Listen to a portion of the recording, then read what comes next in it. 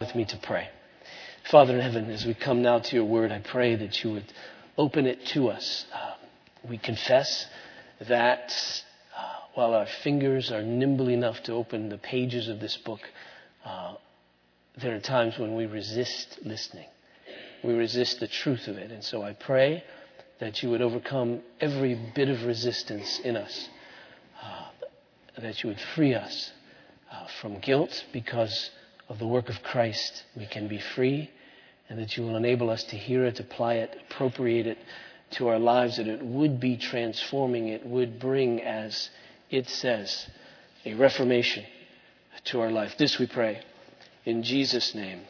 Amen. Please open to Hebrews in chapter 9. Hebrews in chapter 9. I want to read verses 1 through 14. Hebrews chapter 9, please.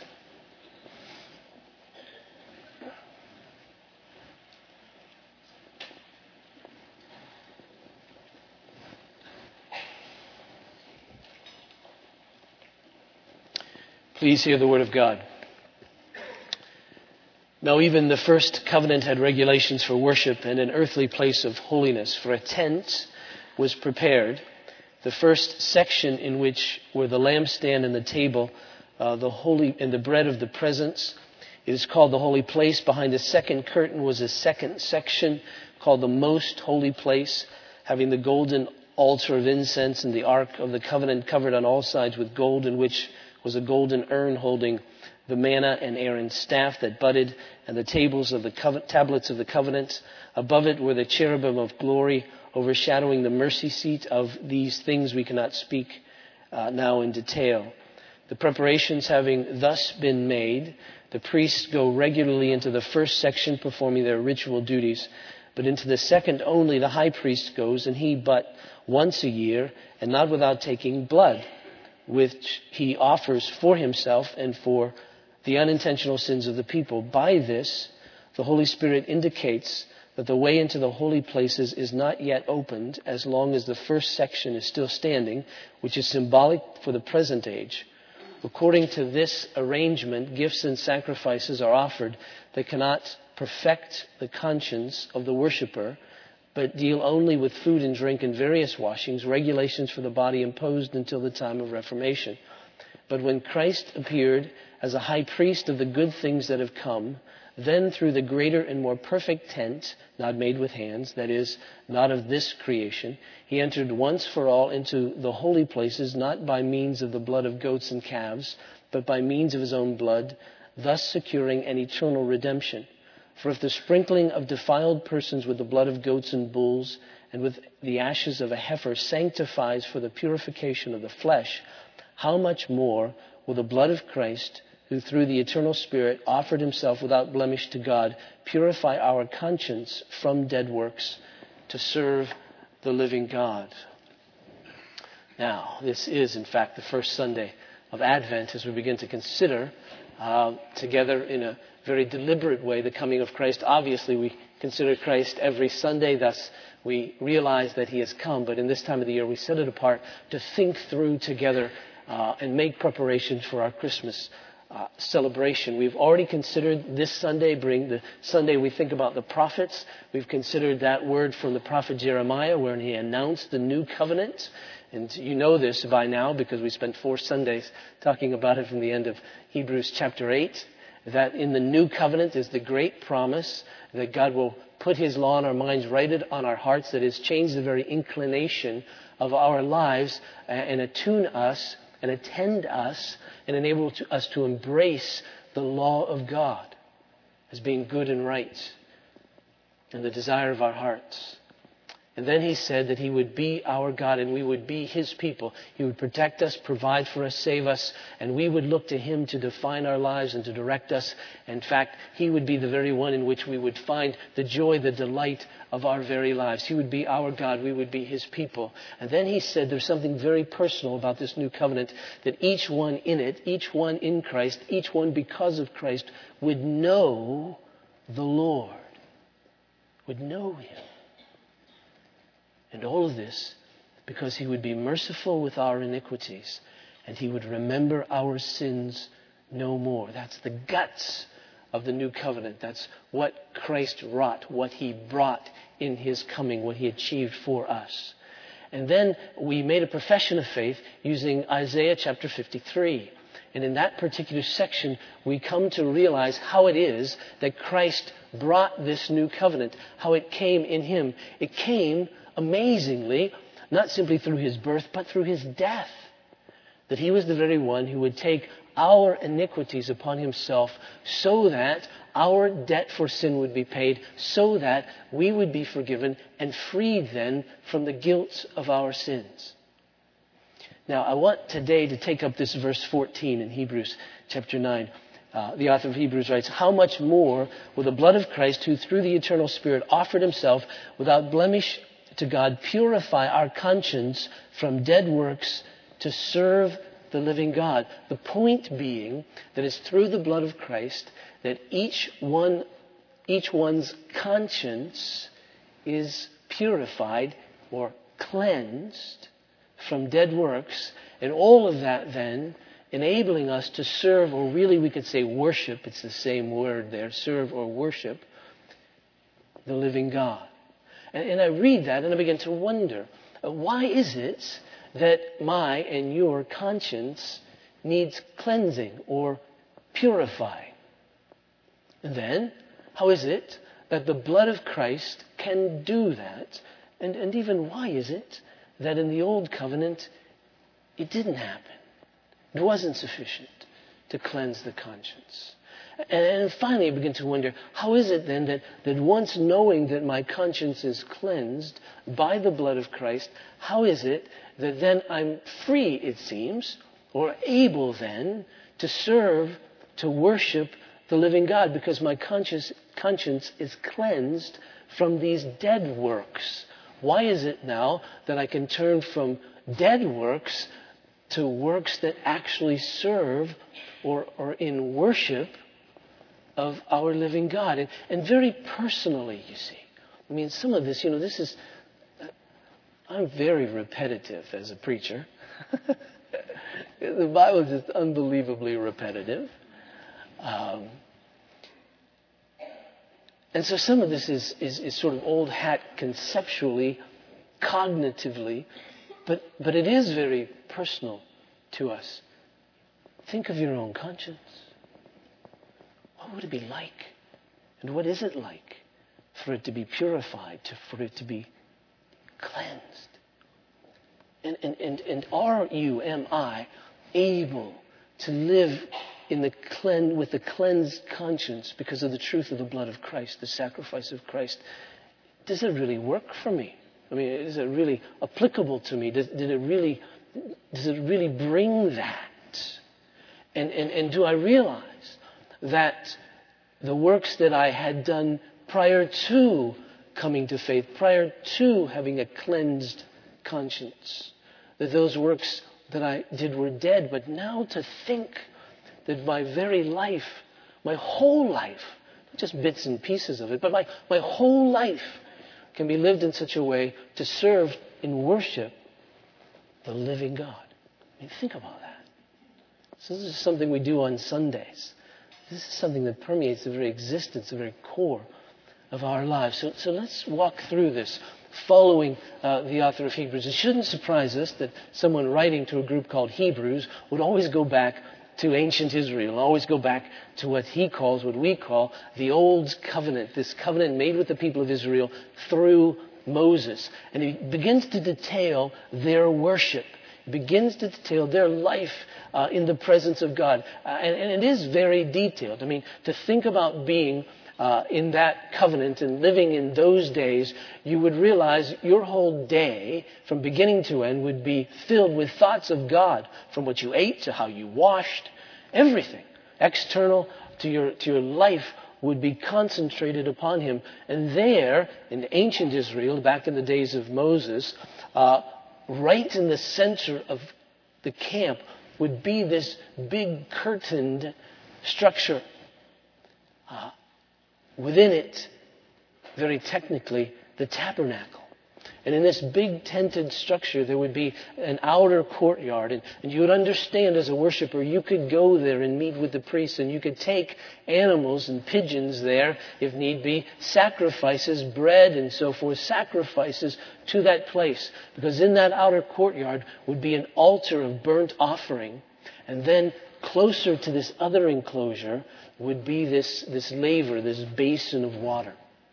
And you would know that in order to enter, that would be entering the very presence of God, you must come with this sacrifice.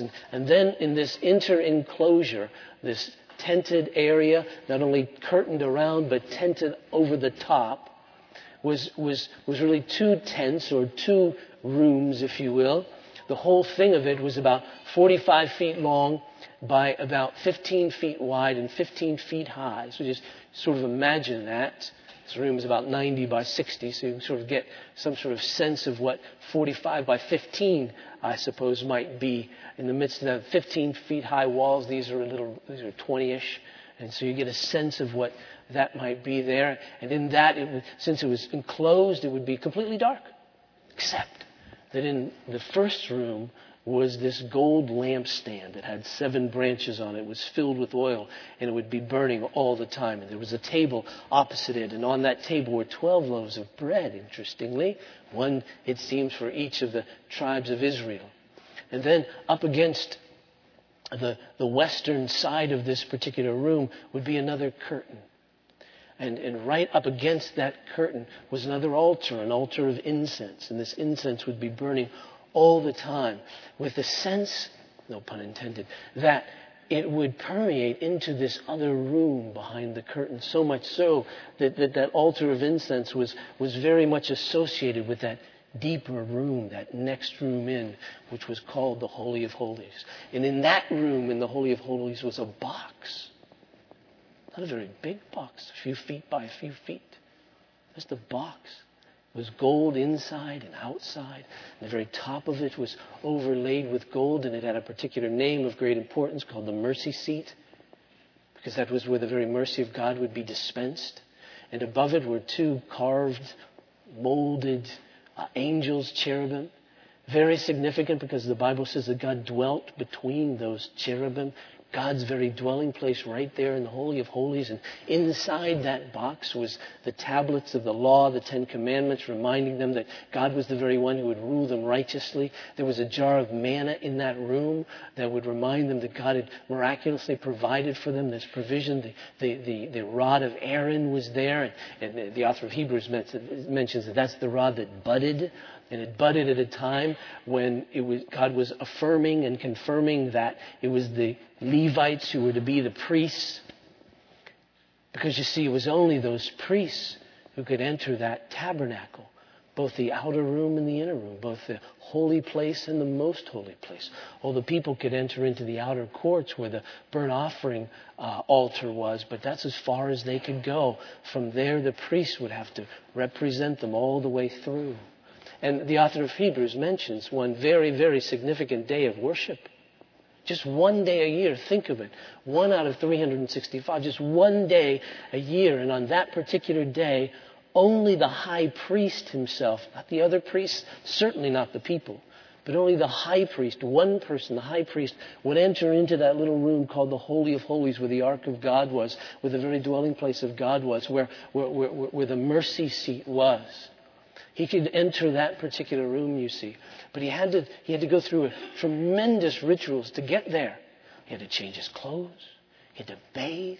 He had to wash so that he would appear as if you needed to be clean in order to enter into this place. He would have to bring a sacrifice for himself, for his own sins. He had sinned against God, and in order to enter into the presence of God, it was clear that since the wages of sin is death, something must die. In God's graciousness, He wouldn't take the life of that priest, but He says, if you're going to represent the people, your sins must be forgiven if you're going to come into my place.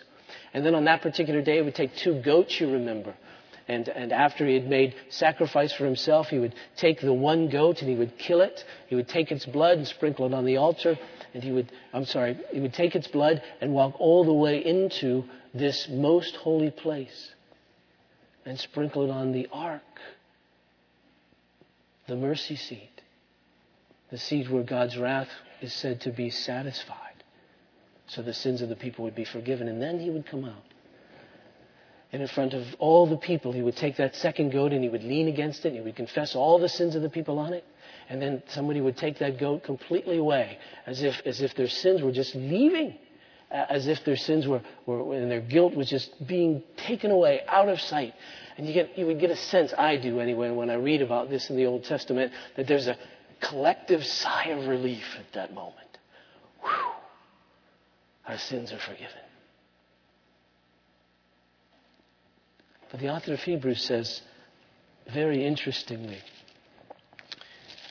in verses 8 through 10 this. He says, by this, the Holy Spirit indicates that the way into the holy places is not yet opened as long as the first section is still standing. He's saying, listen, as long as the first section, this holy place, only the priest can enter before the high priest goes into the most holy place, as long as that's still standing in the sense that you're still dependent upon it. And the Holy Spirit says there's no way into the presence of God for you. It says, by this, Holy Spirit indicates that the way into the holy places is not yet opened as long as the first section is still standing, which is symbolic for the present age. He says all of this is symbolic for their time then, our time now, that it's pointing to this time after which Christ has come.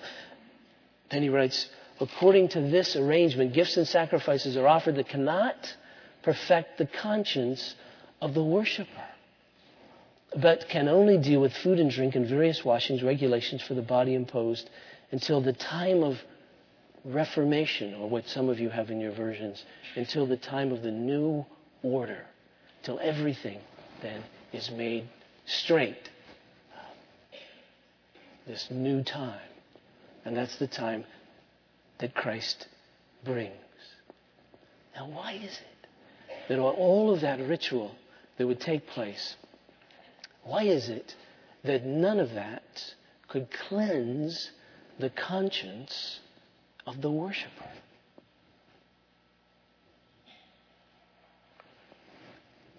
What's your conscience anyway? I mean, it's that capacity that we have, that ability that we have to be reflective. To think back upon the decisions we've made, the choices that we've made, the words we've said, the actions we've taken, the characteristics of our lives. We're able to think back upon those. And our conscience seems to be that capacity which we have in being reflective and even judicial, that is. We're able to reflect back and analyze and say this was good and this was bad. And not only that, in that analysis, there's something in us, because of this conscience, that says that if I've done something bad, I must suffer. If I've done something bad, I must pay. If I've done something wrong, then I must make that right in some sense. That's this conscience that human beings seem to have. Now, the danger with that conscience, of course, is that it, contrary, of course, to the great philosopher and moralist Jiminy Cricket, is not always our best guide. The Apostle Paul writes of those who are such liars, he says, that their conscience is seared, is burned. It's no longer able to say lying is wrong. And so they just continually lie with no sense that that's wrong, with no sense they should suffer about that. It's possible to live such a life that your conscience is no longer a good guide for you. He writes to Titus, the Apostle Paul does, and he says there are some whose consciences are defiled, that is, are just evil. And so they've declared that which is evil good and that which is good evil. And so when they do evil, their conscience is clear. You can see that if you read the biographies of great despots throughout history, great ones who have committed horrible crimes against humanity. They often die with a clear conscience. They really don't regret what they have done because they're so convinced that what they've done is right. And so our conscience isn't always the best guide. The Scripture says that we suppress the truth because the only good conscience is one that's informed by the Word of God, informed by God Himself.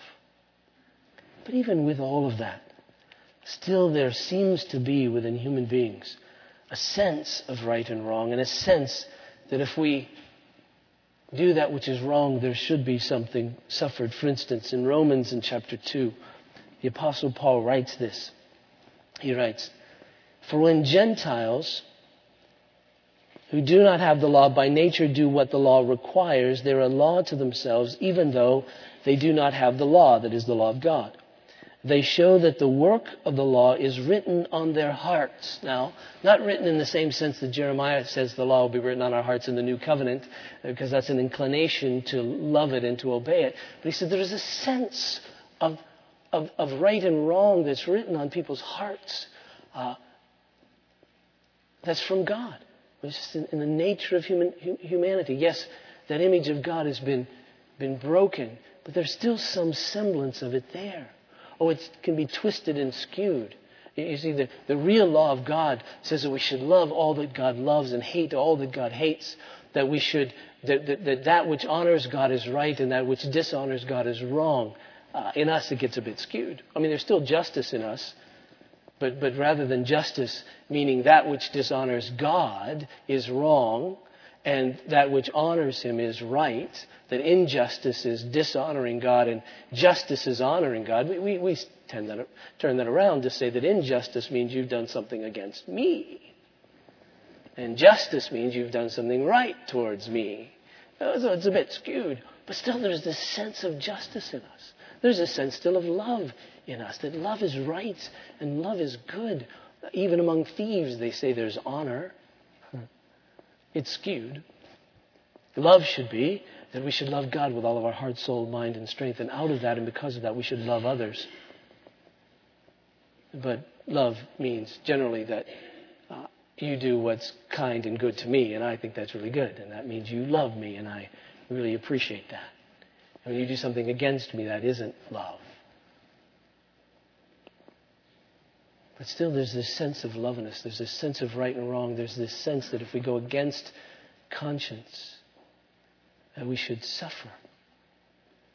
And you see, that's in the conscience of human beings. And it's most acute for those who are around the things of God. It's most acute. There are people who come to church and they complain. All I hear about is sin.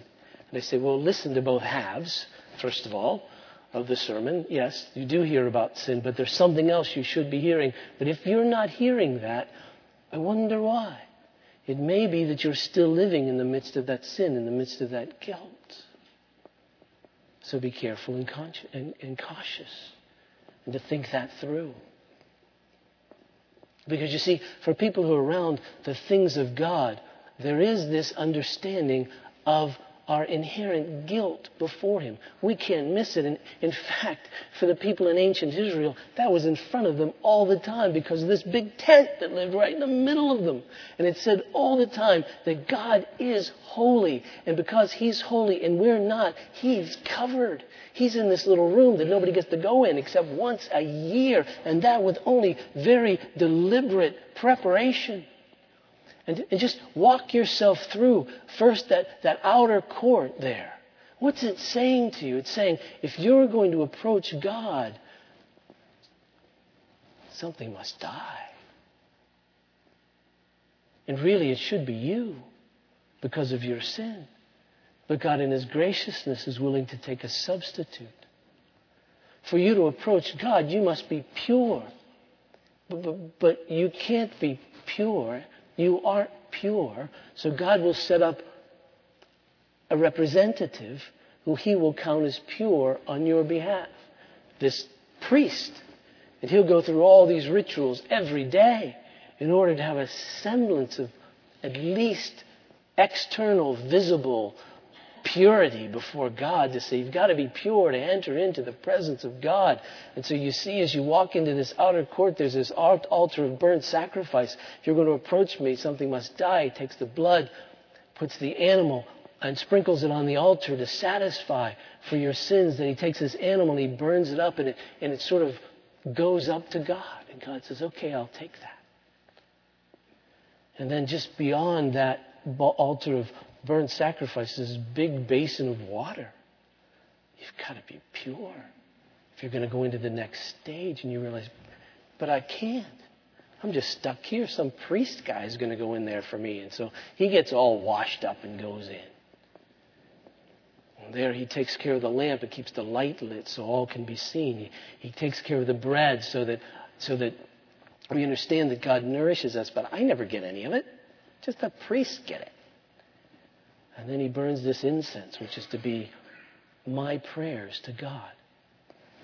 But I don't see that happen. He tells me it does, but I don't see that happen. And presumably that incense goes into that inner room all the time where God dwells. I don't know. I've never seen the inside of that room. There's just one guy who gets to see the inside of that room, and that's only on one day. And he's got to go through all this elaborate preparation. He's got to go through this whole system in order to get there. And he gets there and he can't even stay. We don't know what happens those other 364 and 3/4 days a year when he's not there. And I sit back here and I look at all that. And I keep thinking, if I'm forgiven, and I am, there's a sense in me that says, I'm forgiven, why can't I just be in the presence of God? And God says, well, that was just a symbol. I'm just preparing for my own coming. They say, didn't anybody in the Old Testament have any sense of a cleansed conscience? And the answer is, yes, they did. But it was by faith, trusting that something was going to come that was going to fulfill all of that. And they would pray to God, as David did in Psalm 51, that God would create in him a pure heart, a clean heart, and renew a right spirit within him. He would wash him clean. But then David goes on, he says, I know this doesn't happen because of bulls and goats. That's just a symbol of a reality that must come. Well, then Jesus comes, you see, in this new Reformation. And the great news about Jesus coming in this new Reformation is that he's like all of that because it symbolized, it pointed to him, but he's different. He isn't an animal. He's not a goat. He's a human being. And thus he's worth us. You know, the blood of that goat's just the blood of a goat. And I don't know how affectionate you are towards goats. But a goat isn't worth what a person is worth. It just isn't. There's a goat and a person in the middle of the road, and you have to swerve, and you know you're going to hit one. I guess depending on who the person is, you'd swerve and hit the goat. But you know the point, you see. And so there's all this symbolism, but it lacks the reality. But then a person comes, and his blood is worth us. His life is worth us because he's a human being. And not only is he just a human being, he's God in the flesh, which means he's not just worth one, he's worth us all. And his sacrifice is worth. And there's a sense in which he goes through the whole gauntlet of that big tent. It's Jesus upon whom our sin is put.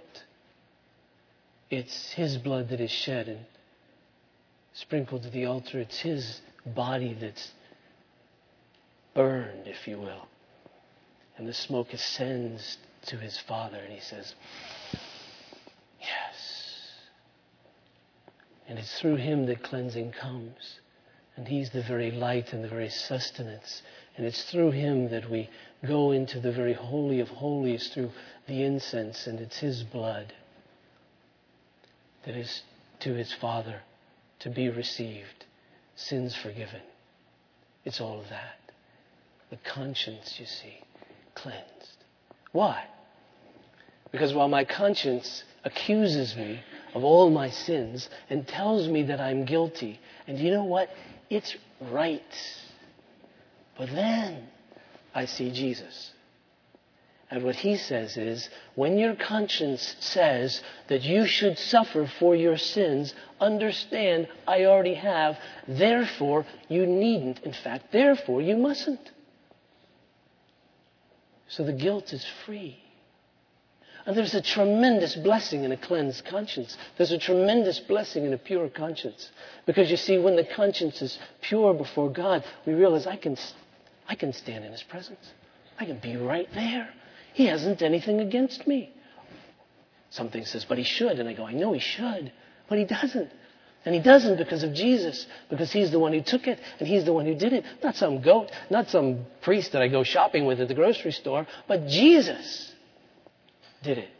The very Son of God. He went all the way through. And the Father accepted Him. So my guilt is gone away. My sin is atoned for. And you know what that does? That frees us from dead works. Why do people with guilty consciences do good things? Why do people who have guilty consciences, why does a person with a guilty conscience do that which is good? A couple of reasons. One is out of fear. The fear is if I don't do good things, I know what's going to happen to me. I'm going to suffer. I mean, my conscience keeps reminding me of that. And thus, if our conscience is guilty, we know that unless I do good things, unless I do these right things, then I'm going to suffer. So I do good things so that I won't suffer. Or it may well be that a person with a guilty conscience does good things out of pride. That is, I'm going to prove that I'm not as bad as my conscience says that I am. Doggone it. And so your conscience accuses you and you say, remember that good thing I did just the other day. Remember that nice thing I said just the other day. I'm not worthy of all this guilt. I'm not worthy of all this condemnation. I'm not worthy of all this accusation. I really am good, and I've proved it because at Christmas and Thanksgiving I give presents and turkey and stuff, and I'm so good. That's why Americans love these holidays. Because with a guilty conscience, there's a couple of days a year that we can do nice things and prove that we really are better than our conscience says. And it just, because our consciences are relatively seared, it generally takes from January until November in order to convict us again. By that time we go, oh yes, I'll give a turkey to the Salvation Army. And then we think maybe a turkey wasn't enough. Oh good, Christmas is here. And then I'll give gifts to the children. And then I get a sense of cleansing, you see. But this is dead. This is dead. Doesn't really do it. Because deep down, I know that though I may have done a few things that look pretty good, still there are those other things I can't seem to make up for. And then I try to do good, and I puff my chest and say, I really am good, and yet it still doesn't seem to satisfy. So I have to suppress and suppress and suppress and fight and fight and fight that and create a system that says, no, I really am all right in order to survive. And God says, listen, just dump it. All right? Understand what Jesus really did and believe in Him, and the guilt is gone. So then, when your conscience accuses you, you can say, on the one hand, I agree. I'm worthy of death. I'm worthy of condemnation. I'm worthy of that suffering. But on the other hand, Jesus has done it. Do you remember Isaiah? He sees God. Isaiah chapter 6. He sees God high and lifted up. It's an amazing vision. Sometimes I would love to see it, but then I realize if I did, it would scare me tremendously to see this vision of God. You see, as Isaiah saw Him high and lifted up, it says the train of His robe filled the temple. It was huge. And everything shook, and there were angels around Him singing, holy, holy, holy is the Lord. Heaven and earth is full of His glory. Isaiah, you remember, saw himself in reflection to all of that. And in seeing himself in reflection to all of that, realized his own guilt at that point. His conscience condemned him. He said, I'm a man of unclean lips, and I live among a people of unclean lips. And yet my eyes have seen the Lord of glory. In a sense, he's saying, I'm going to die. And he did feel that way. He says, I'm coming undone. Everything in me is about to implode. My joints feel as if they're separating. My body feels like it's just going to go up in flames. Because he said, I'm a man of unclean lips, meaning everything that comes out of me is unclean. I realize that now. And if that is true, and I'm standing before a holy God, then I'm going to suffer. And he falls down on the ground, you remember. And God instructs an angel to take a coal with tongs from this altar that there, this burning altar that's there. And he brings it to Isaiah and he touches his lips. Cleanses it. And the word from God is this: now your guilt has gone away. And I don't know that Isaiah is putting all this together at the moment, but in reflection, I bet he's thinking this goat is leaving the camp that has my sins. It's gone away. It's going to be remembered no more. He's putting it behind his back. He's blotting it out. He's putting it in the depths of the sea. He's taking it as far as the east is from the west. Your guilt is removed because your sin is atoned for. And that, you see, is true for us because of Jesus. Let me ask you to close your eyes. I'll have you open them in a minute. And this isn't a trick. This isn't manipulation. If you don't want to close your eyes, don't. I just want you to think about something without being distracted. Okay? Picture something in your mind. And a few of you already have your eyes closed anyway, so I figure...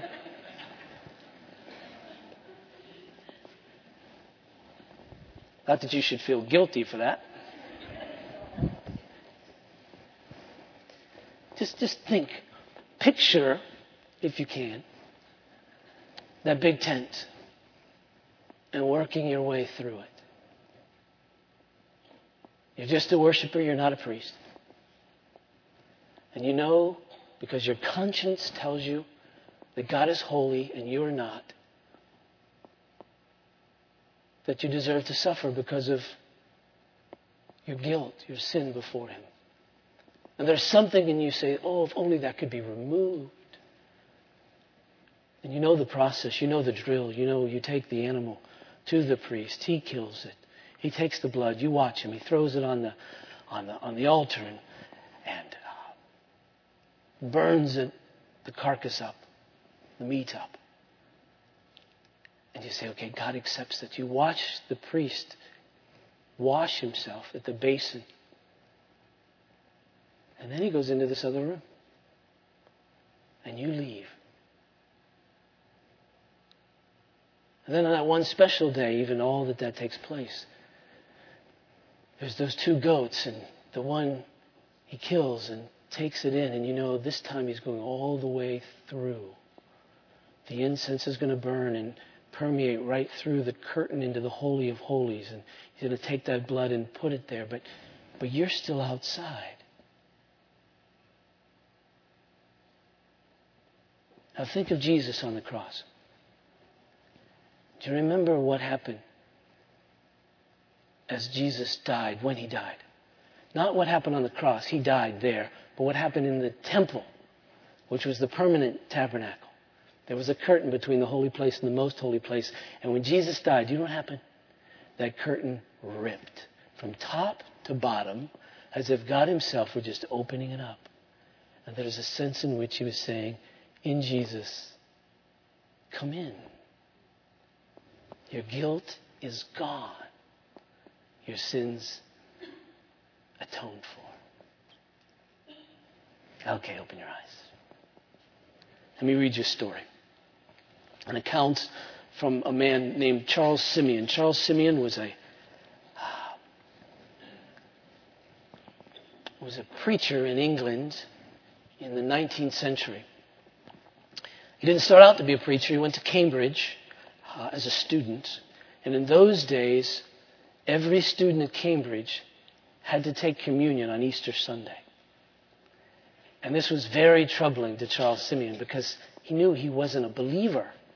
And he knew that to take communion, he really should be a believer. And so it was very conflicting to him. And he wasn't really against being a believer. He just knew he wasn't a believer. And so this is the account of the moment. He said, it was but the third day after my arrival to Cambridge that I understood that I should be expected in the space of about 3 weeks to attend the Lord's Supper. What? I said. Must I attend? On being informed that I must, the thought rushed into my mind that Satan himself was as fit to attend as I, and that if I must attend, I must prepare for my attendance there. Without a moment's loss of time, I bought The Whole Duty of Man, a book, the only religious book that I'd ever heard of, and began to read it with great diligence, at the same time calling my ways to remembrance and crying to God for mercy. So earnest was I in these exercises that within 3 weeks I made myself quite ill with reading, fasting, and prayer. The first book, which I got to instruct me in reference to the Lord's Supper, for I knew that on Easter Sunday I must receive it, was Kidwell on the Sacrament. But I remember that it was required more of me than I should bear, and therefore I procured Bishop Wilson on the Lord's Supper, which seemed to be more moderate in its requirements. I continued with unabated earnestness to search out and mourn over the numberless iniquities of my former life, and so greatly was my mind oppressed with the weights of them that I frequently looked upon the dogs with envy, wishing, if it were possible, that I could be blessed with their mortality, and they be cursed with my immortality in my stead.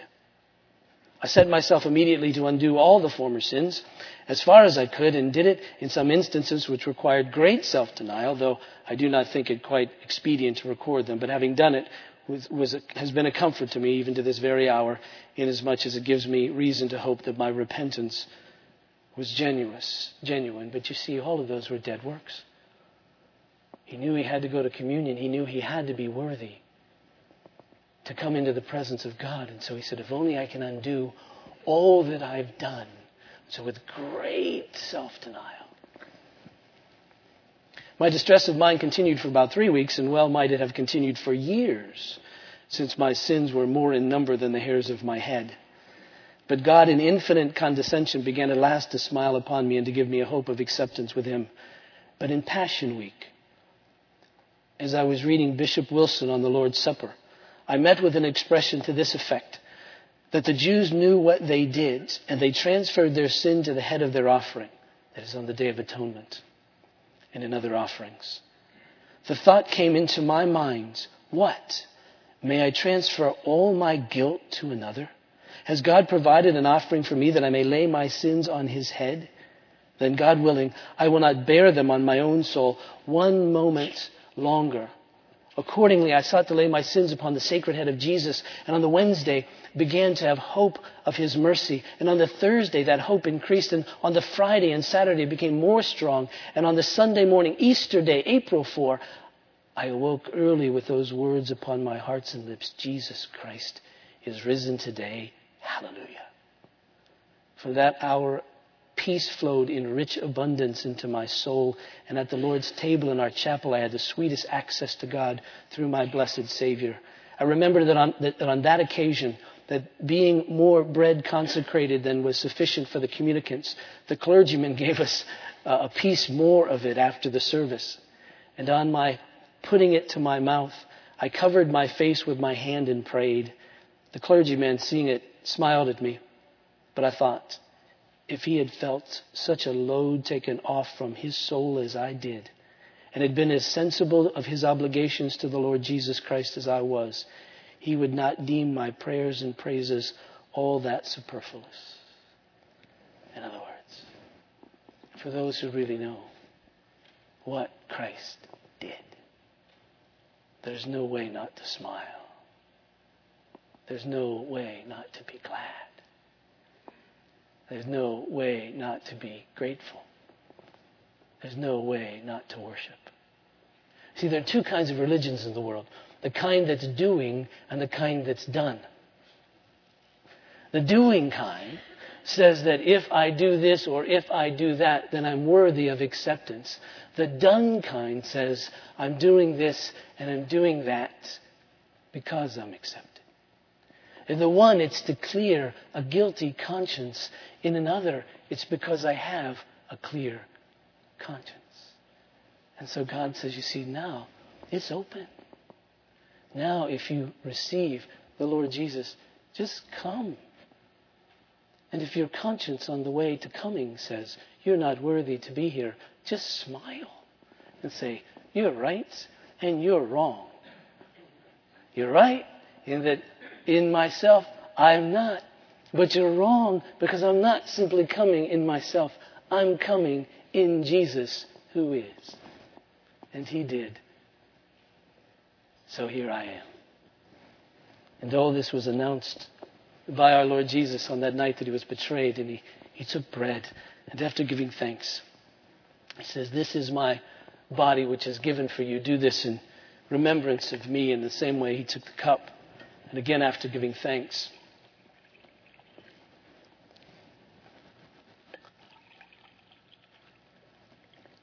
he took the cup and he gave it to his disciples. And he said, "This cup is the new covenant in my blood, shed for many for the forgiveness of sins.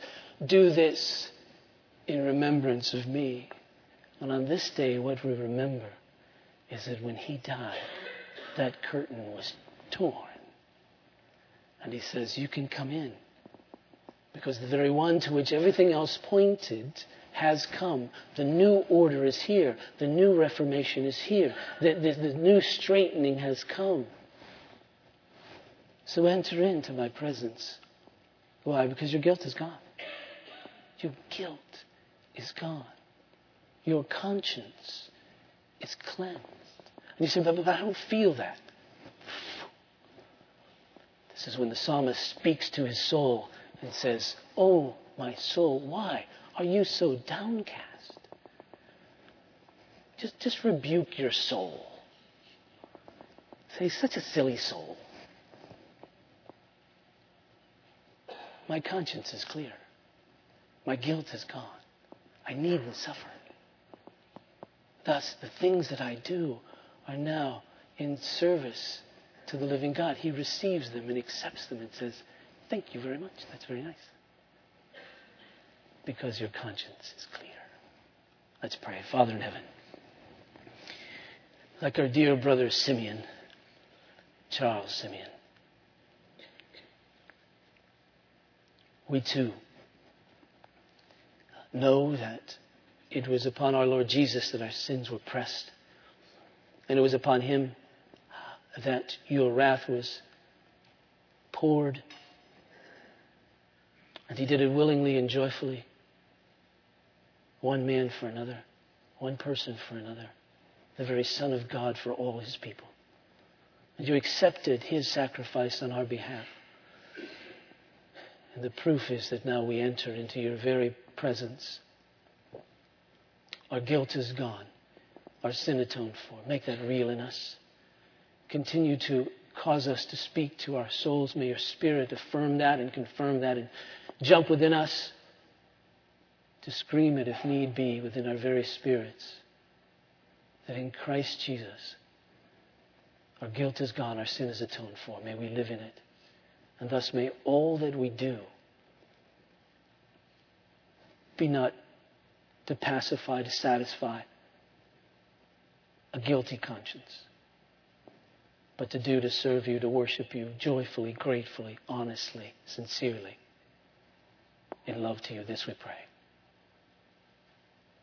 And we pray too that you would take this bread and this juice and set it apart in such a way that will affirm to us again, prove to us again, show to us again, convince us anew and afresh that the work of Christ is real and was sufficient and effective to save. Purify our conscience, even as we come to this table. And this we pray. In Jesus' name, amen. I remind you that this table is not the table of Grace Evangelical Presbyterian Church, but it's the table of the Lord, and he invites to it all, frankly, who embrace what I've just said. Do you understand yourself to be a sinner in his sight without hope in his, except in his sovereign mercy? And he poured out that mercy upon our iniquities in Christ Jesus. And when Christ died, he did for your sins and mine, that our guilt might be gone, our sins atoned for. And we come to this table not as a dead work. We come to this table not out of a guilty conscience. We come to this table not out of fear, thinking, oh, if I don't, then God will judge me. We don't come to this table out of pride, thinking, well, of course I'm worthy to come to this table. We come to this table because of our Lord Jesus, who has cleansed our conscience. And so we come joyfully and freely, honestly and sincerely because of what He's done. I'd invite these two sections to come down this aisle to my left, these two.